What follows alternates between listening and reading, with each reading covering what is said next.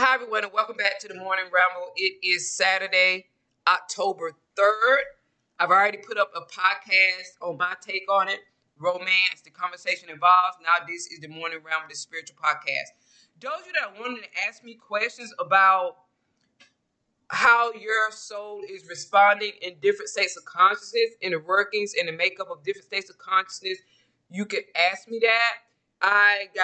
Did a reading this morning that was very interesting, where somebody was asking me some in-depth questions about that. I didn't use the card, so if you're looking for tarot answers, it won't be through the tarot. It'll be through me telling you.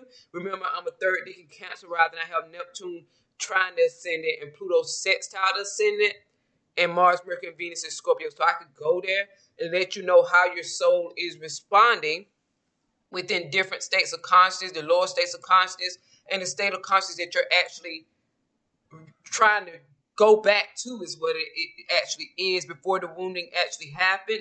And I can also let you know what the significance is of this third dimensional state of consciousness and what Earth actually signifies for the soul and what it was before the soul was wounded and we first initially started walking the Earth and having the experience of souls having a human experience. Okay, everyone, enjoy your day. That's all I want to state. Those of you looking for those type of answers and have those types of questions, feel free to get you a reading, and you can ask me that. That will be in the spiritual growth readings, souls growth and evolution readings, like that with your Akashic records. But I can give you that overall general aspect on those types of questions, and I can give you those specific answers to your own state of consciousness also.